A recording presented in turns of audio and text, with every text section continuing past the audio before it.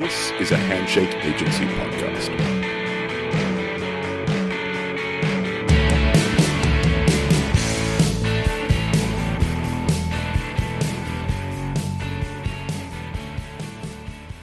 Welcome back to the Rewind podcast. I'm your host, Steve Bell.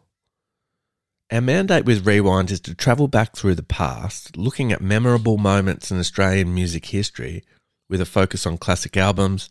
And Australian albums don't come much more classic than Born Sandy Devotional, the 1986 second album by beloved Western Australian outfit The Triffids.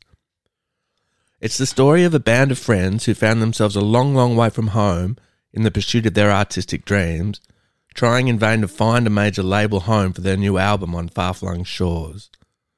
They aren't successful in that latter quest, although Born Sandy Devotional will in time get them signed, and go on to become one of the most revered Australian albums of all time.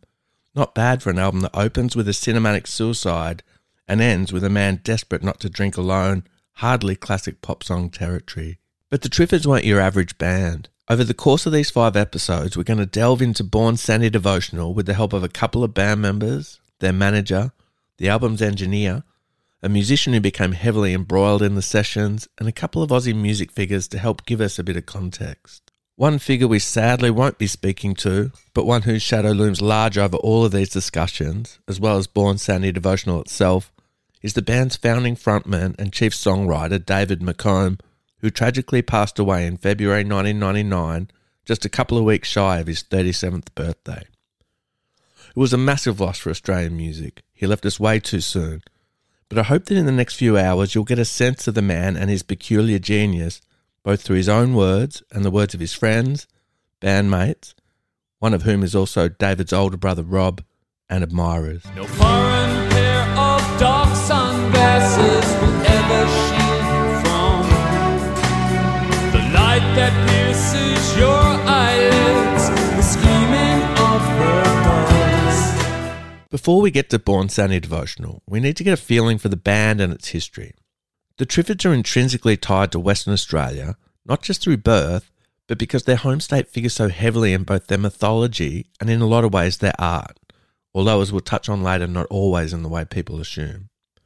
That said, not much of this story physically takes place in WA, although even here, again, it looms large over proceedings. David was born in Perth in February 1962, the youngest of 4 brothers. They had very successful parents.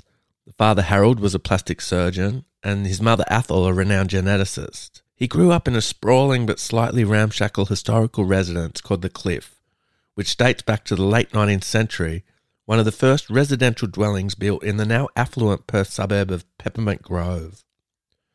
Music abounded at The Cliff, both the classy music favoured by his parents and the rock and roll loved by his older brothers, but it was while he was studying at Christchurch Grammar School in Claremont that the punk explosion set the Triffids on course for adventure.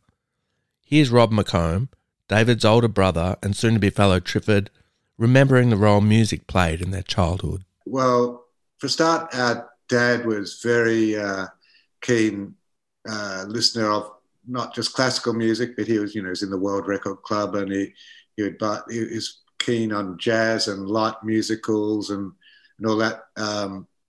So we had a lot of his music around, but then our older brothers, Pete, the eldest, he was a mad Rolling Stones fan in the 60s and had the blue and white striped Stones shirt. And John, the second oldest, he was just an absolute Dylan nut. He would, if you share a room that was sort of shared with John, so he had a sort of an inculcation of Dylan from the age of about 2. So there was all those sort of influences. And I had my own interests that were quite different from Dave. I'm 4.5 years older than him. So, there's quite a variety of influences, but and as far as playing music though, that sort of wasn't so much in the family. Pete learnt the violin and I did as well, but Dave, I think he might have had a guitar lesson at some stage or a piano lesson at some stage, but there wasn't a lot of time spent learning instruments. It wasn't until, I guess, the era of punk when Dave just sort of decided, well, you know, it can't be that hard kind of attitude. And he and Owsley started, you know, making tapes on the weekends as 14-year-olds, really. Now, Owsley that Rob just mentioned is Alan Owsley McDonald, soon to be the Triffids drummer, but at this point just Dave's best mate from school, the pair thick as thieves. So in 1976, inspired by the DIY aspect of punk, and don't forget we're talking about Perth, the most remote capital of Australia, the remotest country on the planet in terms of physical isolation, in the pre-internet age that meant they were reading about punk in imported magazines long before they could actually hear it, and they started the forward-thinking multimedia project Dalsey, Dave and Elsie. This primitive venture used not just music but books and photographs and sculptures and poetry, and they were joined in their pursuits by guitarist Phil Koukoulas.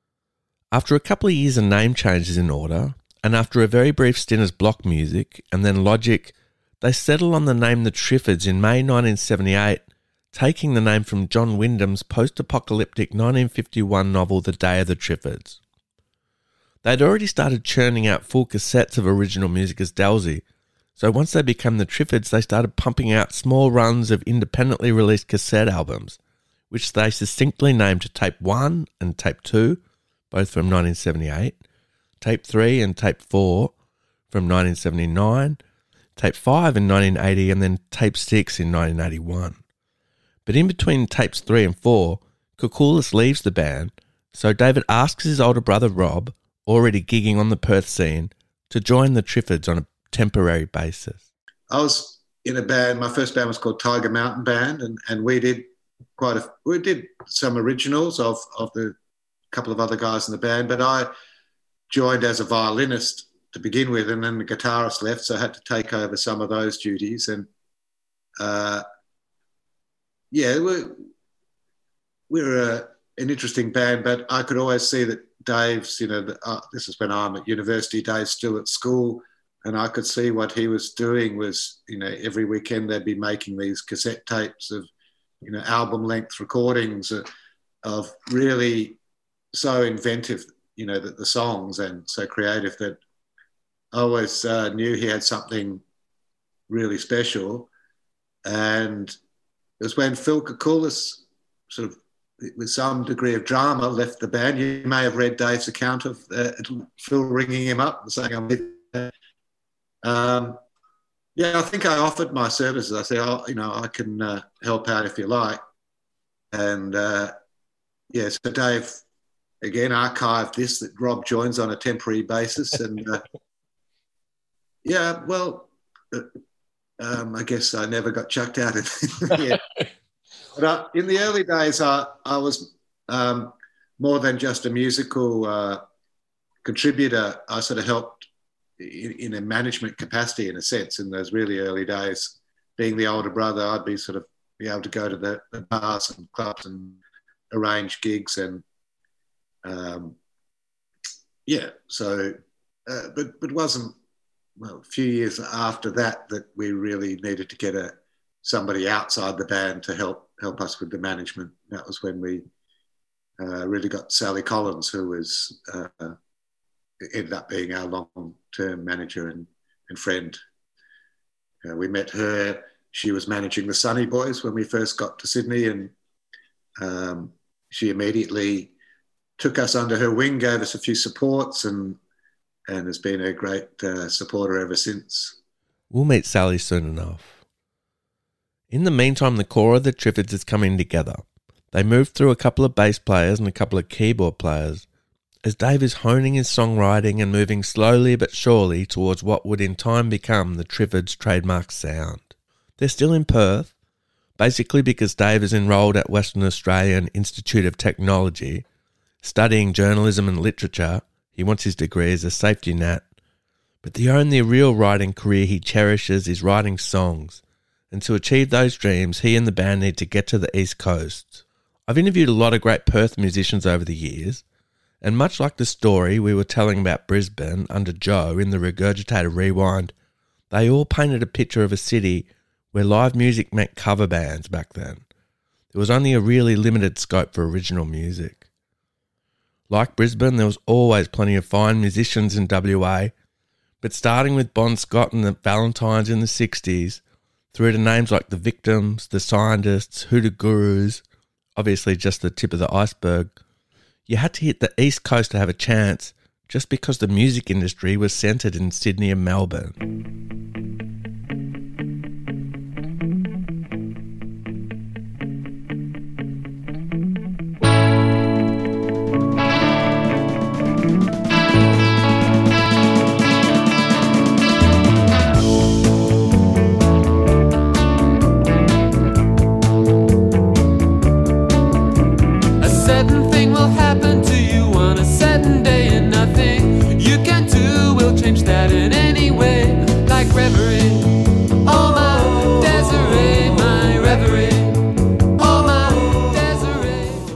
So in late 82, the Triffids recorded their first 4-track EP Reverie independently in Perth, a calling card of sorts, and then they started driving across the Nullarbor on a regular basis to stake a claim in the Eastern Capitals. I've driven around huge tracts of Australia, a lot of it with bands, but I've never done the Nullarbor, but I know from people telling me stories that it's long, flat, hot and boring. The Triffids didn't call their debut album Treeless Plan for nothing. That is a genuine commitment, and they did it dozens of times.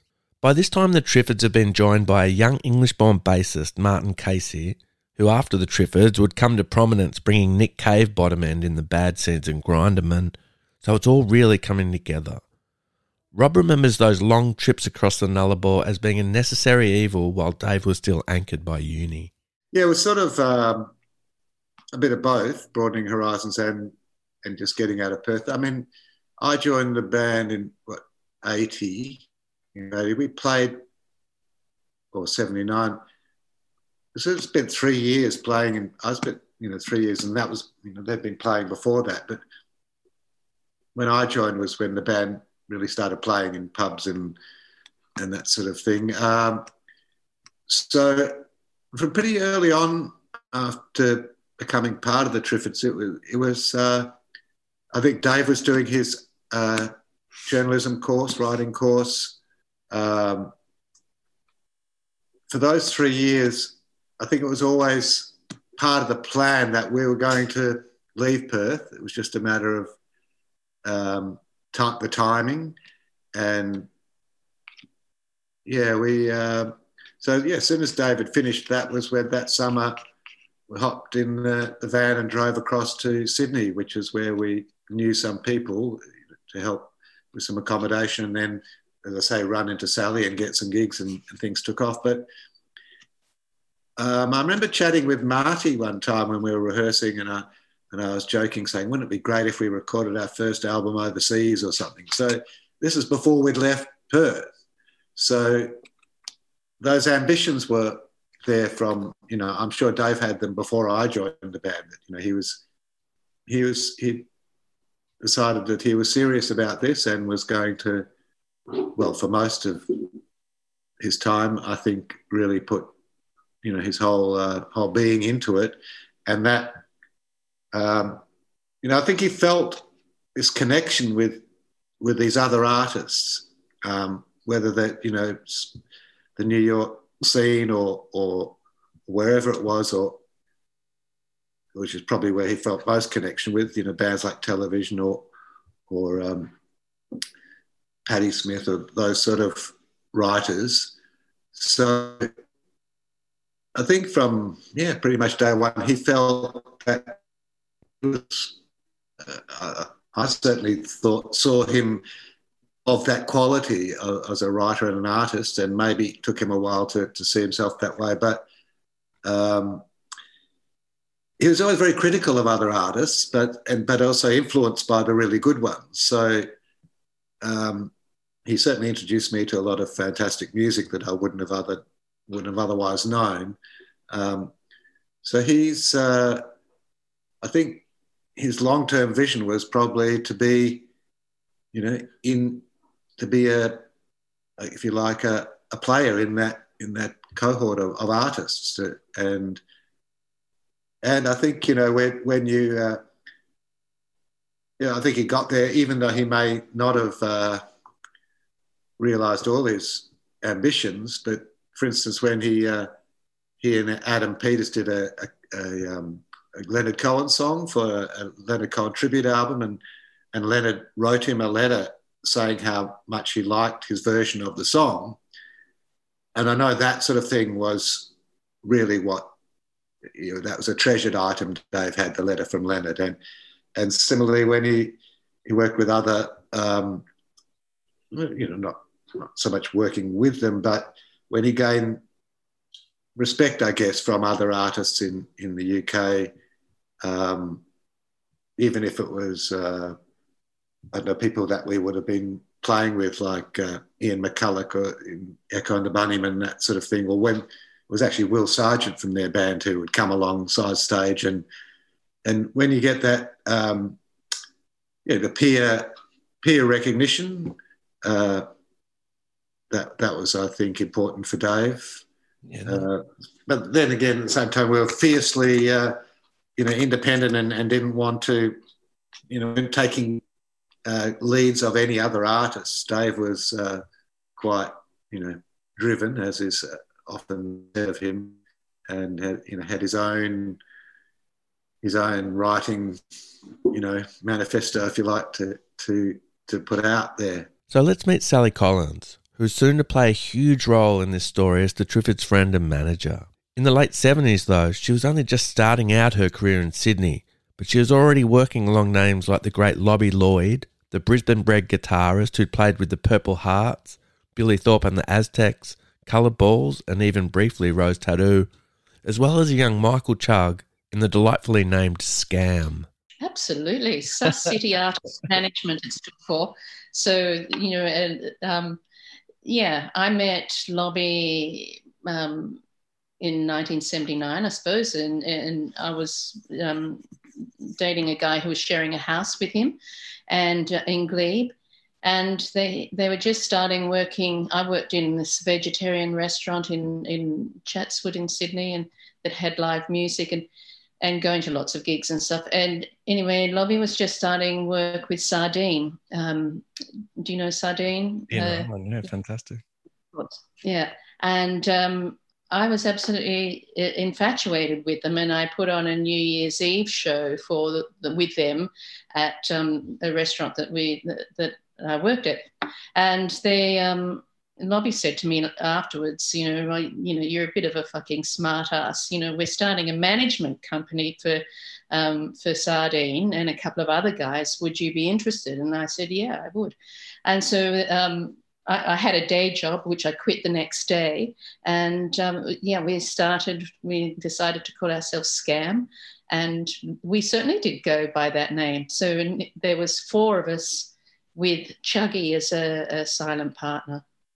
And that guy who lived with Lobby that Sally mentioned before, he was playing keys in a burgeoning band called Flowers, who would shortly after morph into Icehouse following a name clash, and he'd bring back a memento from a tour to Perth, which would bring the Triffids into Sally's orbit. And with Scam managing the Sunny Boys, they were soon moving in those illustrious circles as well. Yeah, so yes, the Flowers toured to Perth, and when they came back, Anthony Smith, Anthony told me that he'd seen this band over there, this little band. They were just fantastic. And he'd bought a cassette, and a famous cassette, and listened to the cassette. It was terrific. Anyway, I didn't think much more about it at the time. But, of course, then they came to Sydney, and, so that memory sparked my interest, and I went and saw their first gig in Sydney, and I was just completely captivated. I think I went with Peter Oxley, who I was sharing a house with by that stage, we were just like, oh, these guys are great. And so we started giving them lots of support work with the Sunny Boys. And they moved into a warehouse which was right behind our Scam office, a place called the Shepherd Newman Building, and was a bit of an arts centre, squat. It was a fantastic place, venue. And Rob McComb just used to come into the office selling me these cassettes all the time. I'd buy them and I would give them to people so that, you know, to help spread the word about the Triffids. Yeah.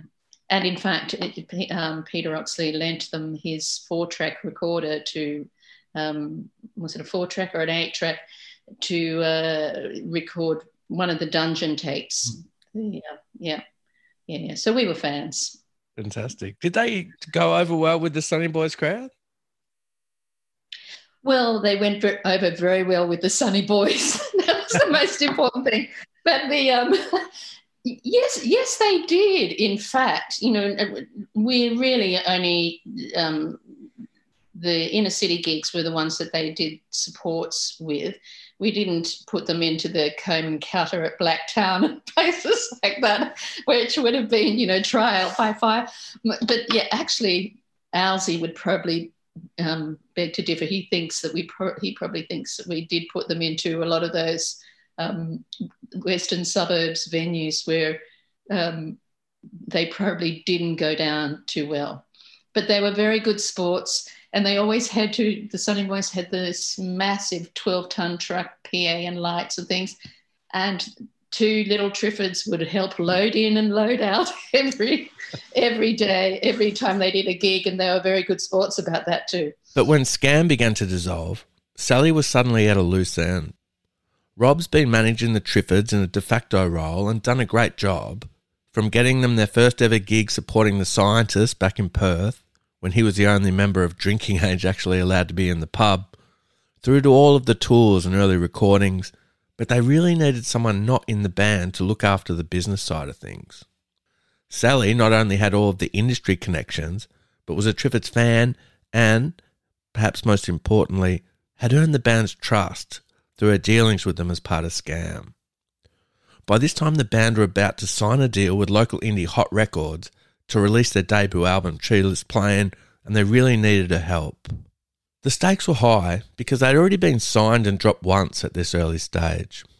Mushroom Records' alternative imprint, White Records, had signed them down in Melbourne, but dropped them after just the Spanish Blue single from late 82 and the Bad Timing and Other Stories EP from early 83. The Triffids had tried living in Melbourne, but just hadn't been able to grab a strong toehold there, despite working hard and living in squalor upstairs at the Prince of Wales Hotel in St Kilda. From reading Dave's journals, he seemed particularly scarred by one experience opening for Uncanny X-Men and Little Heroes at the Pier Hotel in Frankston. Literate Oz folk just didn't seem de rigueur there. There was a lot of synth bands and they just didn't feel home, and that's when the Triffids decided to settle in Sydney. Here's Sally Collins recounting how she got dragged further into the saga. Well, Scam was sort of dissolving. You know, the Sunny Boys were combusting. It was getting a bit too much for me. We also looked after Machinations, and there were other bands. But I stopped working with the Sunnies, and at the same time, Machinations had a sort of a little hit significant in Australian terms in the States. And they were charting on the R&B charts. And so I decided, well, I'd go to the States. They were on a Mushroom affiliate called, I can't remember what it's called now. Anyway, over there. And so I went over to try and set up a promotional tour for the band to go and do promotion. Anyway, that was just a disaster. Lobby moved to Melbourne. He was in Incommunicado, and I came back and I just thought, oh well, bugger it. I'm over it. And so that was sort of the end of Scam. One of our partners had very sadly died.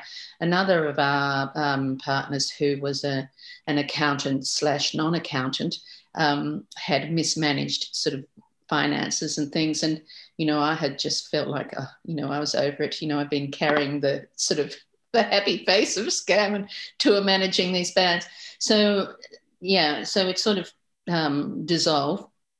And the next week when I came back from the from the States, and I went to a Triffids gig at the Hopetown, and or the Strawberry Hills.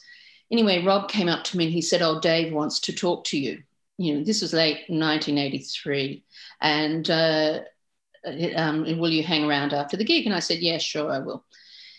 Anyway, I'd never really talked to Dave, talked to Rob a lot, because he was sort of like the manager of their affairs, you know, in Sydney. And so I met Dave in the street afterwards, and he said, "Look, I want us to move forward like the band, and we'd like to ask you to be our manager." And I went, "Sorry, no." I'd just come out of this other experience, and after years, and I said, "I'm a bit burnt out. I'll tell you what I'll do. I'll be your agent, and I'll book your Australian tours for you, and I'll give you advice. You know, if you want advice, or if you want to, you know, understand things about, you know, that you don't know, just come to me and I'll tell you." So he said, "Well, we're just about to go and do a deal with this company, Hot." And I said, "Okay, I don't know them at all.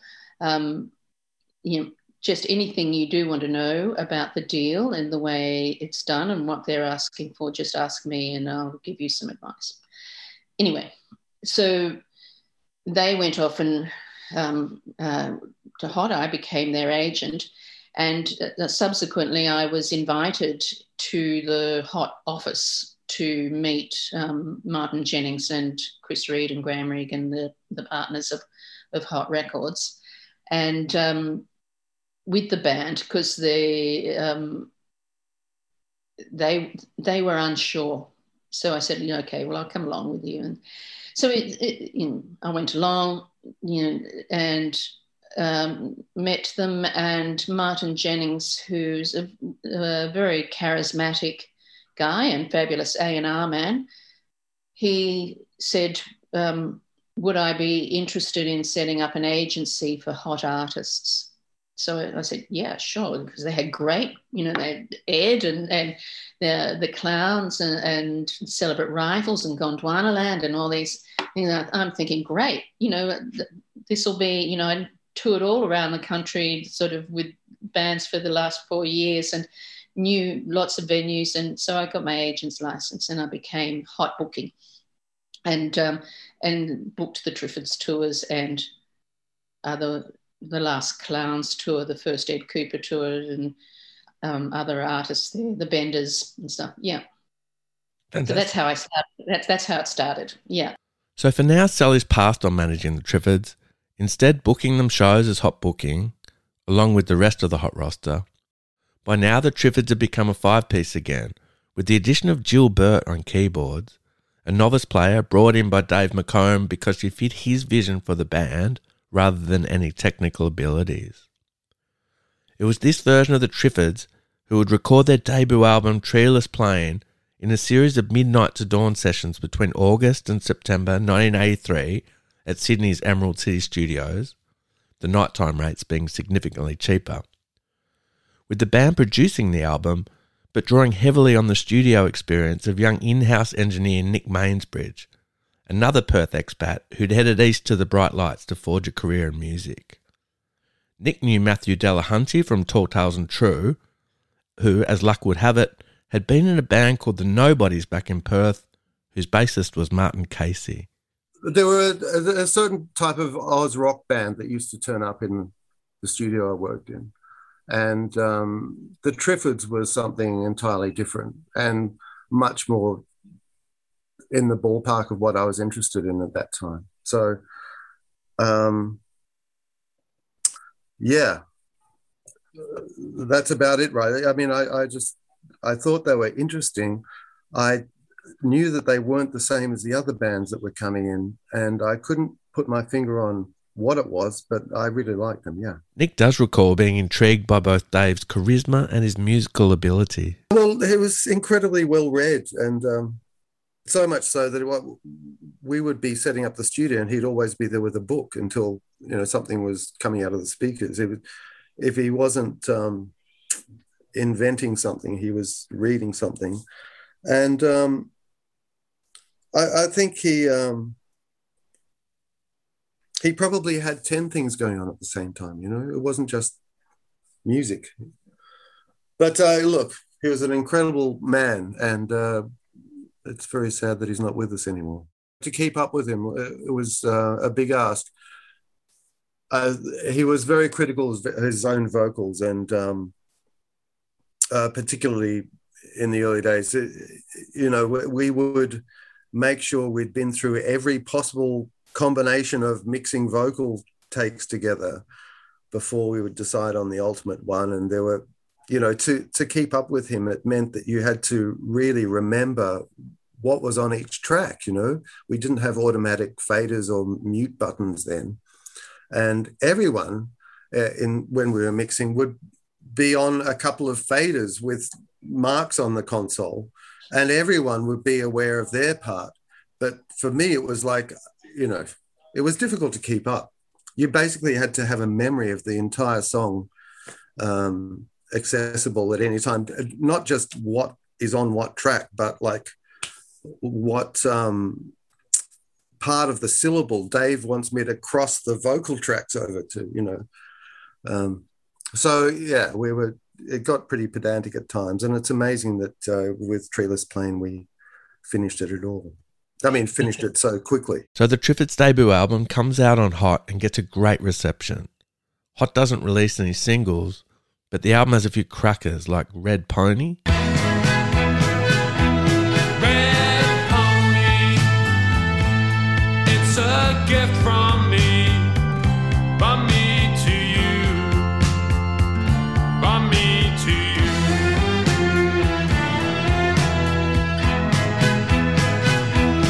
Ride it well, my love, hold your head up high, across this land, across this land.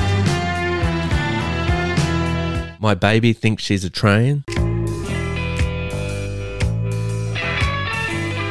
My baby thinks she's a train. My baby thinks she's a train. She hears voices telling her things only she can hear. She hears voices, such little voices, screaming in her ear. My baby thinks she's a train. She don't know the difference between pleasure and pain. My baby thinks she's a train. She walks out that door, she's drinking kisses like rain. And Hell of a Summer.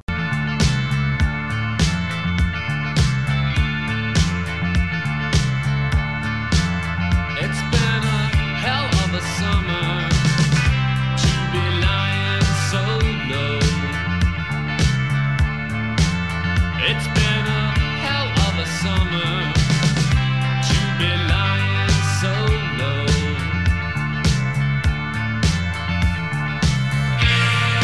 Dogs and cats dropping down in the streets.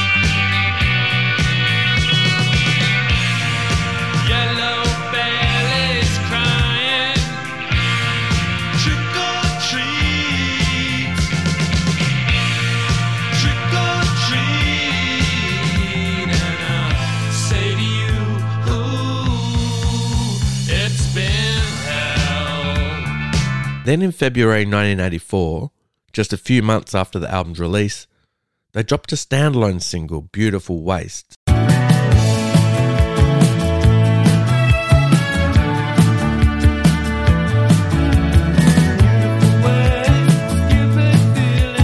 Why do you feel it? When will it stop? Beautiful waves, wonderful feeling. Ready to die now, ready to love.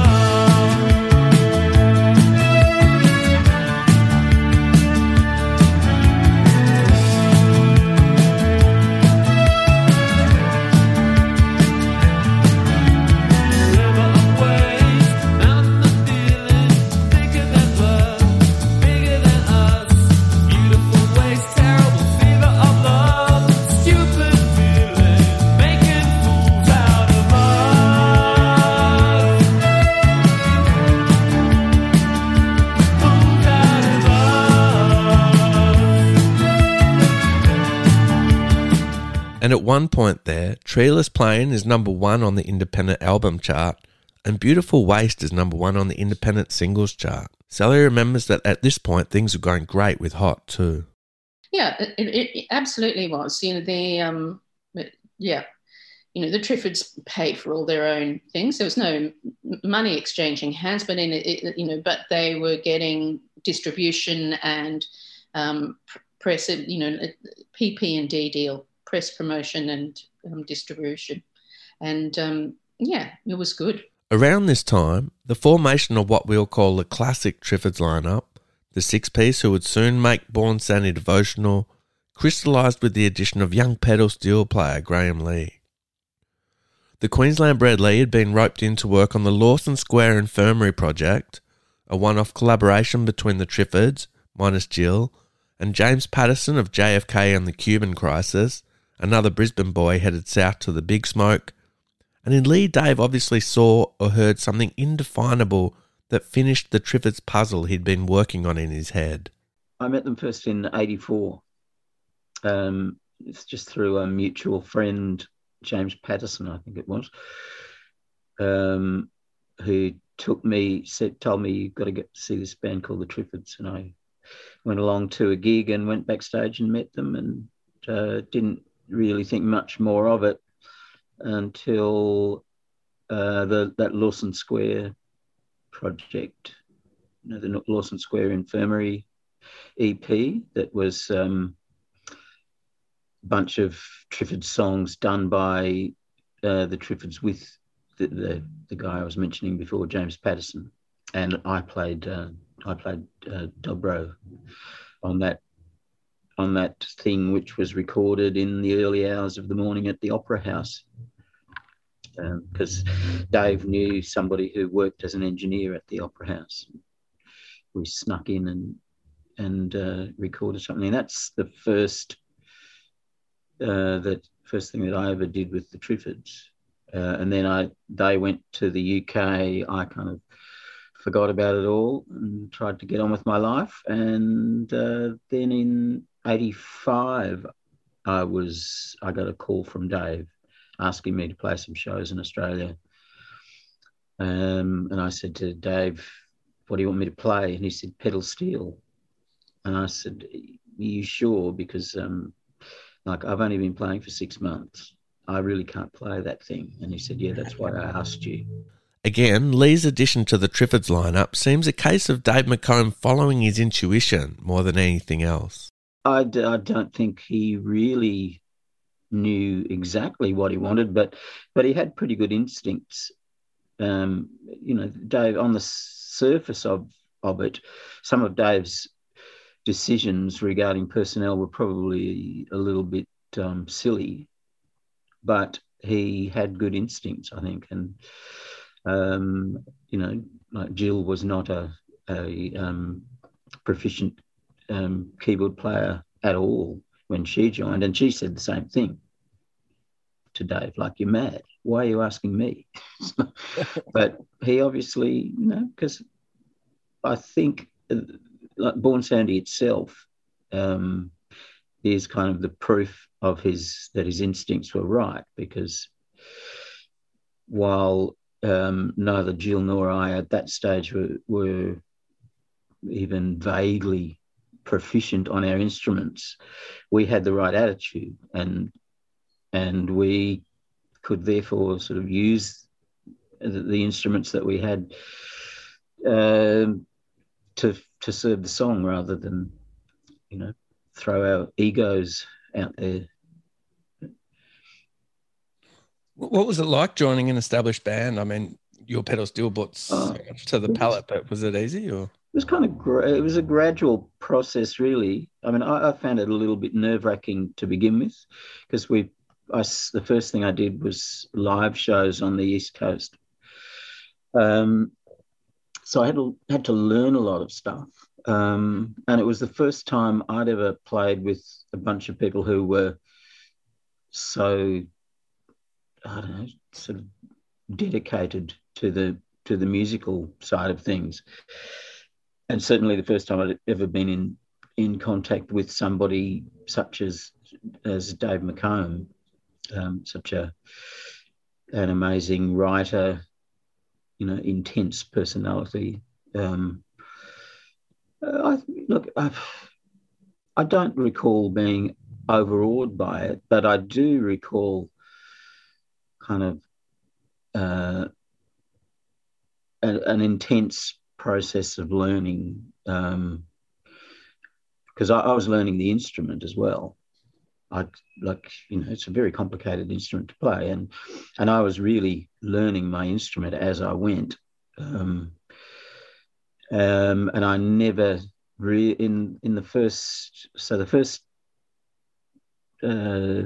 6 or 7 years that I played pedal steel, I never had a chance to practice except on stage or in the studio or in a rehearsal studio. It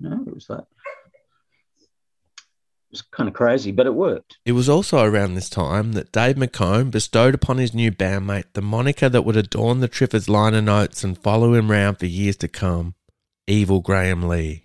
He discovered that pedal steel players mostly have nicknames, and he figured he was getting shortchanged. And we were sitting on a sofa together watching Evil Roy Slade, the movie, and he said, "I've got it.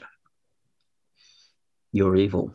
It seems kind of strange that Dave McComb introduced 2 members into his band, which remember was going pretty well, neither of whom were really yet proficient at their instruments and who were more or less learning on the job. His brother Rob remembers that these decisions were often just as much about the personal dynamic as they were the musical one.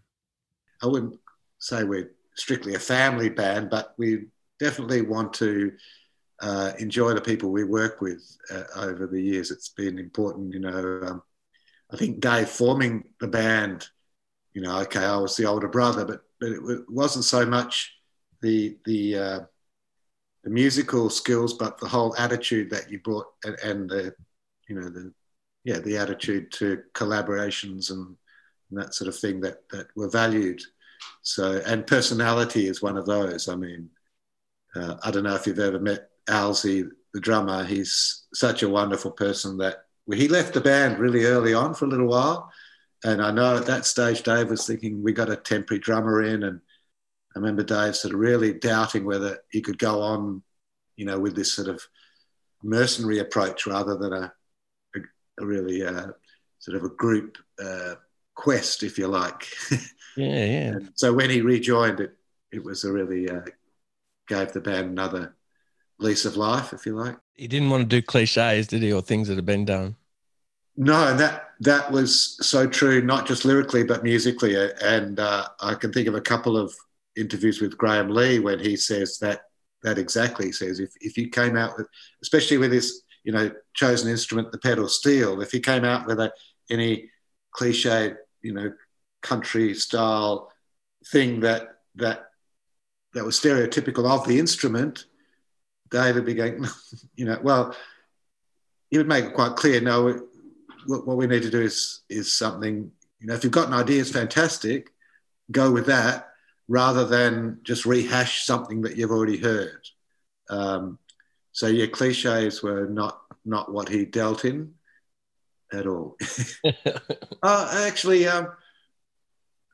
like anything you say about Dave, there's some paradoxical elements, because he loved some traditional country music, which uses cliche, directly, and pop music does a lot as well. So, he was just very wary of it. But if you could use it in a creative way, then anything was possible. He wasn't too conservative in his way of thinking about music and songwriting. So, although we avoided cliches, often they're seen as reference points too to other music. So it just depends on your perspective. Is it a cliche or a reference point? What's that saying? To steal is divine, or something. To borrow is something, but to steal is divine. And he would it's certainly in production notes for recording, and some of this is on our website, where he made all these notebooks, and there'd be specific references to a specific song by a certain artist. I want, this drum beat, I want that guitar sound, I want, this particular atmosphere. Whether that's borrowing cliches or I don't think so. It's more just what all artists do. They find good stuff and they use it to create something new. Sally Collins, who'd been watching the final version of the Triffids come together from close range, believes that the big change in the band dynamic came when Martin Casey joined the ranks just prior to recording the Bad Timing and Other Stories EP. Well, I think the evolution really kicked off when Marty joined the band. So Marty, I would say, is one of the world's best bass players. I just think he's just an extraordinary musician. And so when Marty joined the band, and Jill joined at the same time. So when I first started seeing them, when they first came over with other bass players and keyboard players, before Graham, they were great, but they were a little pop band. When Marty joined the band, then they became a world of possibility, opened up. They had some guts, under, a driving force. And so Dave's writing sort of started to, in my mind, they might say something different, but in my mind, Dave's writing started to evolve into more of that dramatic thing, which, initially you would get a taste of with A Hell of a Summer or the cover of Lonesome Hobo and stuff. But, we had Stolen Property, we had Lonely Stretch, we had, sort of these fantastic dramatic things with these thumping, driving bass sounds. So to me, that's when they really started to mature, when Marty joined. And the combination of Jill, who joined at the same time as Marty, on the same tour, the first tour, I booked the first tour with those two guys. It was great. And Australian tour that was. And Jill, she just made these big sounds with her, I know that she says that, that Dave said, be like the Doors, because she was a guitarist, she didn't consider herself, he's saying, think of the Doors or think of the Velvet Underground or whatever. And she made these big spaces and would whack that Hammond and play these very open big chords. And so that then, those two things sat really well within the new writing, the new songs. So when Graham joined, and coincidentally, I had met Graham before he joined the band because he was playing from time to time with a country band called the Flying Emus. And I had seen them. They were involved. They were very good, played bluegrassy stuff, and Sydney band. And I'd seen them in Tamworth a few times. And anyway, so Graham, when Graham joined, it was just great, because Graham added that, that third level of atmosphere, and like Marty, Graham is just a great musician. And so Graham's just, he can just hit a single note and change on the pedal steel and change the whole atmosphere of the room or of the song, which is sort of, what happened. So, yeah, they really became like, a perfect storm with all of them. It was fun for all of them, at that stage, but especially Dave, I imagine, because his visions were, becoming reality. Graham's not a permanent member yet, but the Triffids, who will make Born Sandy Devotional, have coalesced in Dave McComb's vision. Things are going more than fine in Australia, but Dave's ambitions reach further than this. The pub rock boom is taking over the country, And it's a movement that relies upon raw power and pummeling the senses more than it does well-crafted lyrics and nuance. He and Elsie have already been in the Triffids for 6 or 7 years by this point, and he was artistically ambitious and felt he was ready. So as Rob explains, the Triffids packed their bags and headed to England, giving themselves 3 months to make themselves known so they could sign to a major label and make the masterpiece they all knew was brewing within them. You know, we came across from Perth, went to Sydney, stayed there for 6 months, went down to Melbourne, signed with the White Label, then went back to Perth and then back to Sydney and Melbourne, and then White Label dropped us, and then, you know, and then we made our own record, Beautiful Waste, after the Bad Timing EP, which had been in White. So we're saving our money and we're spending it just as quickly on the recording and on living. And so, we were growing, I guess, in popularity, but it wasn't enough really I guess you could survive on it, but that wasn't really what we were about. It wasn't just survival. We wanted to make great records and, you know, do great shows. And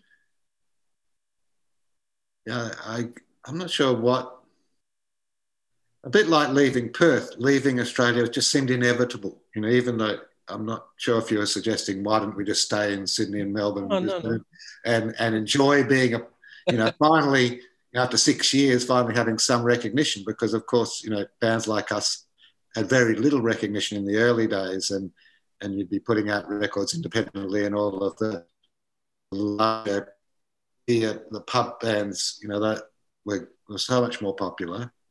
Going to Europe, it was something that we'd planned pretty much probably since we had left Perth, and we were going to Sydney and Melbourne and back, and driving back and forth. And I remember and then you had other colleagues, if you like, the go-betweens who we'd met who were over there, the Moodists who we'd become friends with, they'd moved over. But it wasn't as if we were following. I think it was something we'd always planned to do too. They just got there a bit earlier than us. Mm-hmm. We, luckily enough, when we got over there, Go-Betweens kindly gave us a support gig, and that one gig just sort of showed to other agents that eventually booked us and other people that, we're a good band and we're worth investigating. So once we got an agent to book us shows, and we did got some gigs with Echo the Bunnymen, which were really big, they were really popular at that stage. And those supports went really well. There was something about their crowd and that liked us. So it got off to a good start that way. And then I guess we, after a few months, we went back to Australia. We always seemed to be doing the wrong thing as far as, you know, making a very efficient path to popularity would go. But we got a good review in the NME, and then that meant, just on the strength of that first tour just into the UK, it was in 1985 when we went back. And by that stage, yes, Born Sandy had been in the planning stages for a year or two. And the idea was we were going to go and get a major deal and record Born Sandy would be our first major record, and, you know, pretty confident. On that first trip to the UK in 1984, the Triffids killed it. They were lean and confident and experiencing an overseas adventure together. But importantly, they were A, getting a bit of luck with their connections over there, and B, playing like a band possessed. The band were really lucky because in 84, I think they did a support with the Go-Betweens, and they also, largely through connections, such as Mick Houghton was our publicist, and he put us in touch with a lot of people. So the Go-Betweens tour got attention for the band in 84, and then they had a tour with Echo and the Bunnymen, which really got a lot more attention. I think that's what led to the NME cover. Okay. So, you know, just hard work brings good luck, I guess. Awesome. And the band was a really, really solid live band that, and most English bands at the time weren't. I've heard some of there were some recordings of the support gigs with Echo and the Bunnymen, and that was in front of huge crowds, like at Barrowlands in Glasgow and places like that. And you can sort of hear, if you listen to one of these support gigs, you can hear that the crowd doesn't give a shit to begin with, but then they kind of start to think, wow, these guys are actually pretty good. And there's another gig, a gig that we actually put out on our 10 CD set of rarities. There's a gig at the London School of Economics, which was around that time. And with this gig, you can actually hear it happen. You can hear it. There's very sparse appreciation at the beginning of the set, but it builds up to a point where where they, you know, get it, have to do an encore. And it was I think audiences fairly quickly, you know, there was the strength of the band, but also Dave up there like some mad preacher. And you know, I think you know, he knew what he was doing, and he'd very quickly gone from a shy teenager to a 23-year-old powerhouse. It's incredible to believe he was so young still at the time. When you Born Sandy, he was 23. It's incredible. It is incredible. But lots of people did things pretty young. You know, if you've, like the Stones and the Beatles, were very young, and they were hit their peak. Like, I guess, you know, Dave had been really working on his songwriting and every aspect of his music with a very, very serious bent. He wasn't playing games. He was, and that's one of the things that impressed me when I first started working with the band, that he and the band were so serious about it. I'd never actually, you know, I played music for fun. And while this was still fun, it was much more serious than anything that I'd ever come in contact with. The NME cover that Graham mentioned there in passing was massive for an Australian band in London, a huge deal. The Triffids had cut through and started to be feted in a way that their peers over there, like the Birthday Party and the Go-Betweens, had yet to be able to achieve.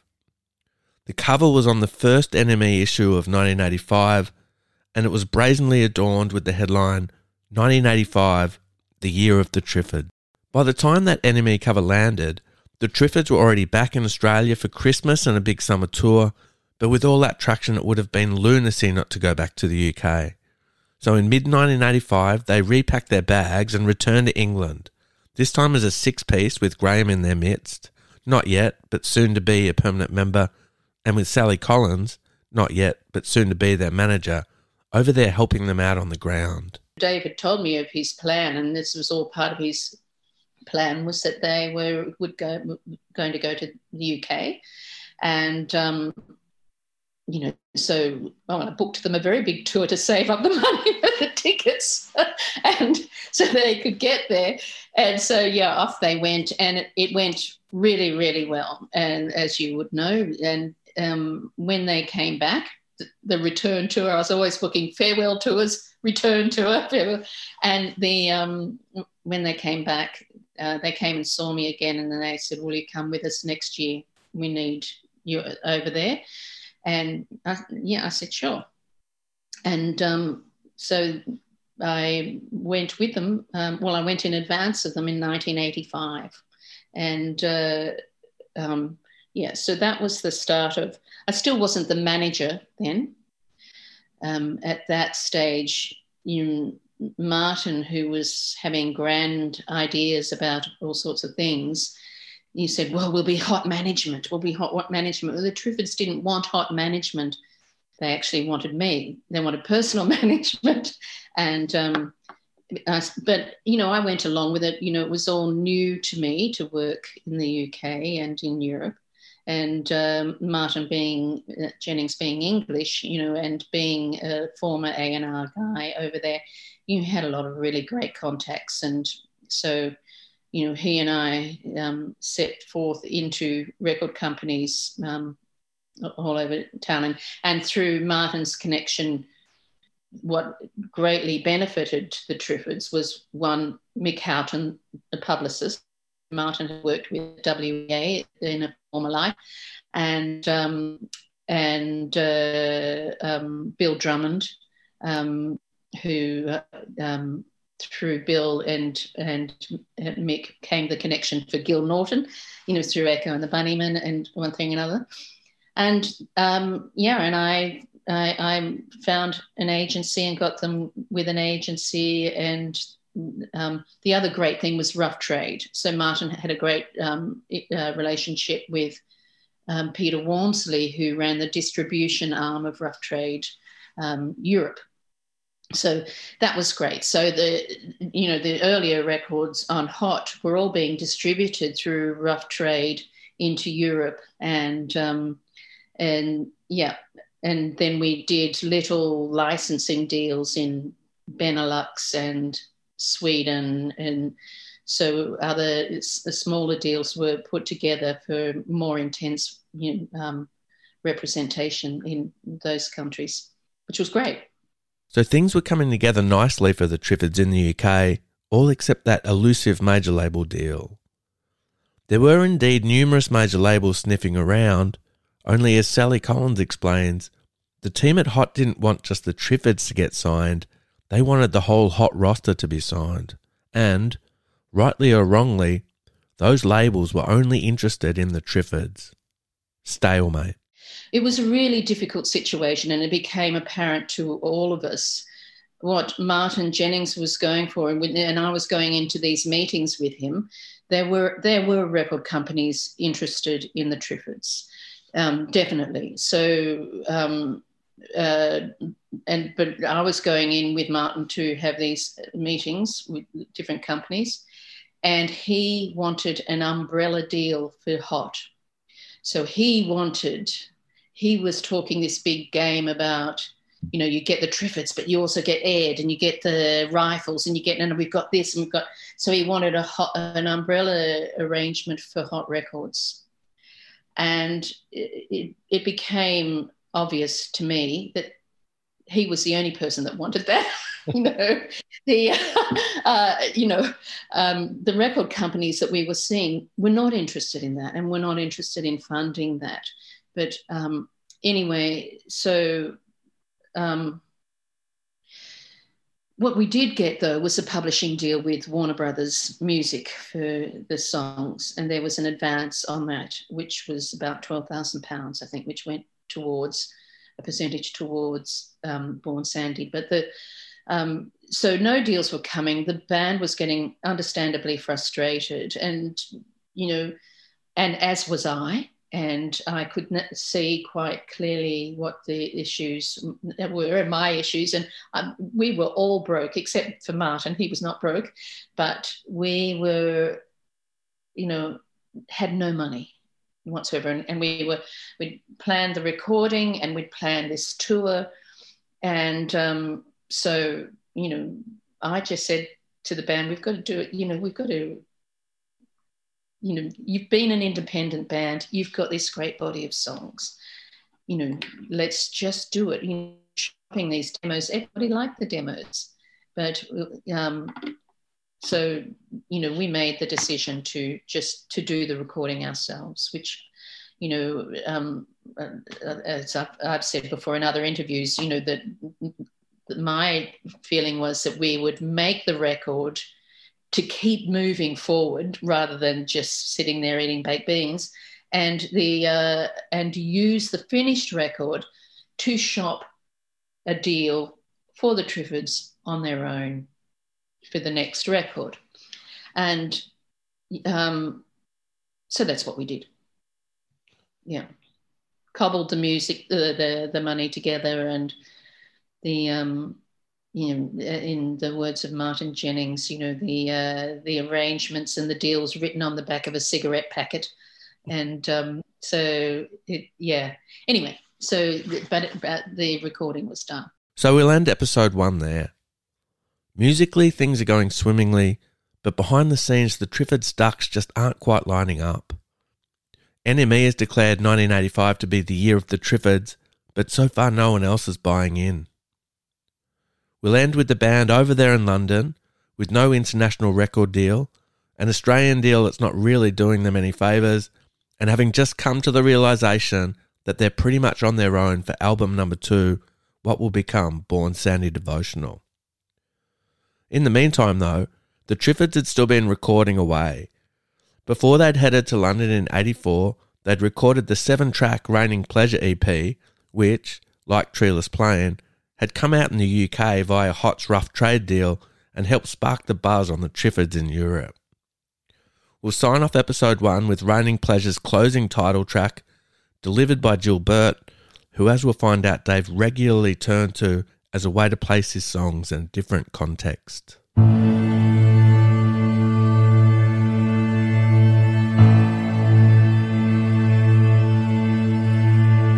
Trail through the wilderness, dry season known to us.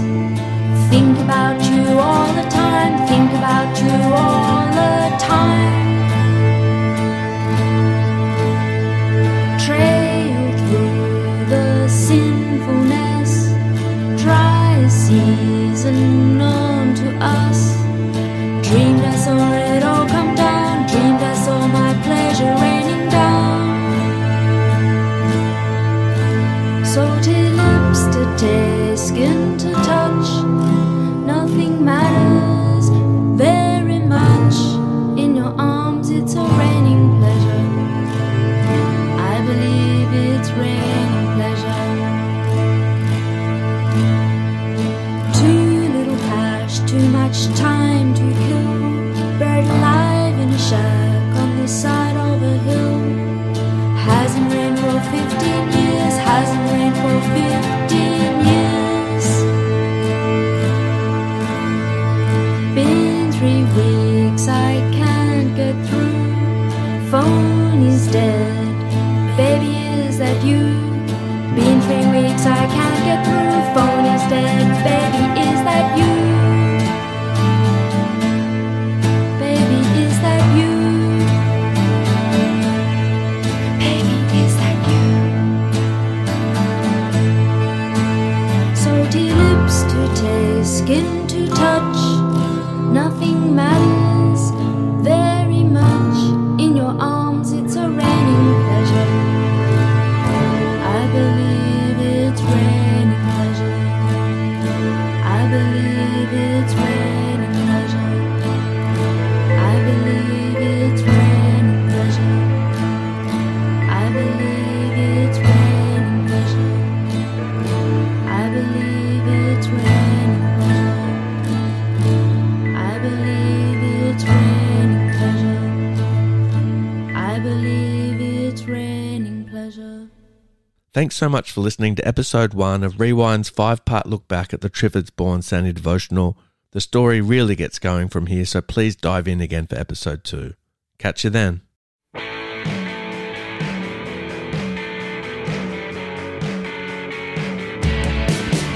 Rewind with Steve Bell is a podcast from the Handshake Agency Network. Produced by Craig Treweek and Andrew Mars. Recorded and engineered by Zig Parker. Theme music by Dollar Bar.